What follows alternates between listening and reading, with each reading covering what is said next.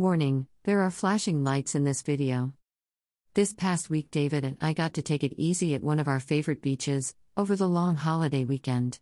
I've been feeling a bit worn down and burnout lately, but since learning that I was autistic, almost 5 ago now, I now know the signs and have a better understanding of the work, or lack thereof, that may be required for recovery. Engaging in one's passions can be a wonderful way for neurodivergent humans to recharge their worn-out batteries. I've also found that engaging in regular movement and STIMmy, sensory flow activities, many of which were by hobbies for years long before ever learning that I was neurodivergent, have been amazing in helping me to regulate. I'm convinced that me stopping these activities when I entered corporate America, years ago, because I had no time or energy at the end of the day, had a negative impact on my mental and physical health. Here are some observations about myself when I am getting more physical sensory activity. Not that there's anything wrong with stimming/fidgeting, but I move less and am able to sit still more easily if I have been physically active. Anyone relate? I sleep better when I've been engaging in physical sensory activities. My anxiety seems better if I have less extra energy in my body. I feel less amped up and more relaxed in general if I'm physically worn out.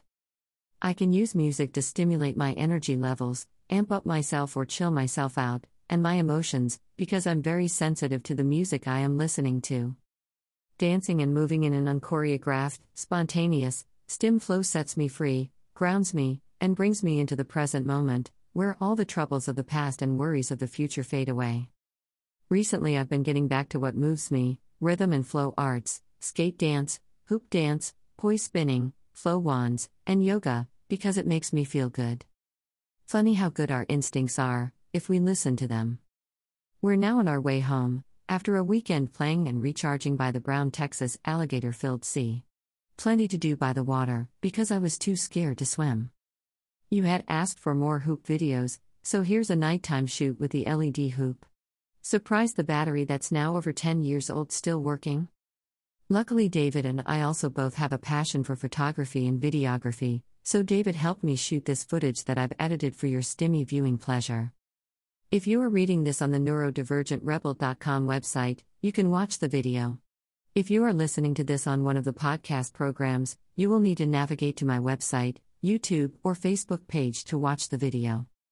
Thanks for understanding the limitations of technology. Help me get the word out. If you like what I do, and would like more, please consider subscribing on Patreon.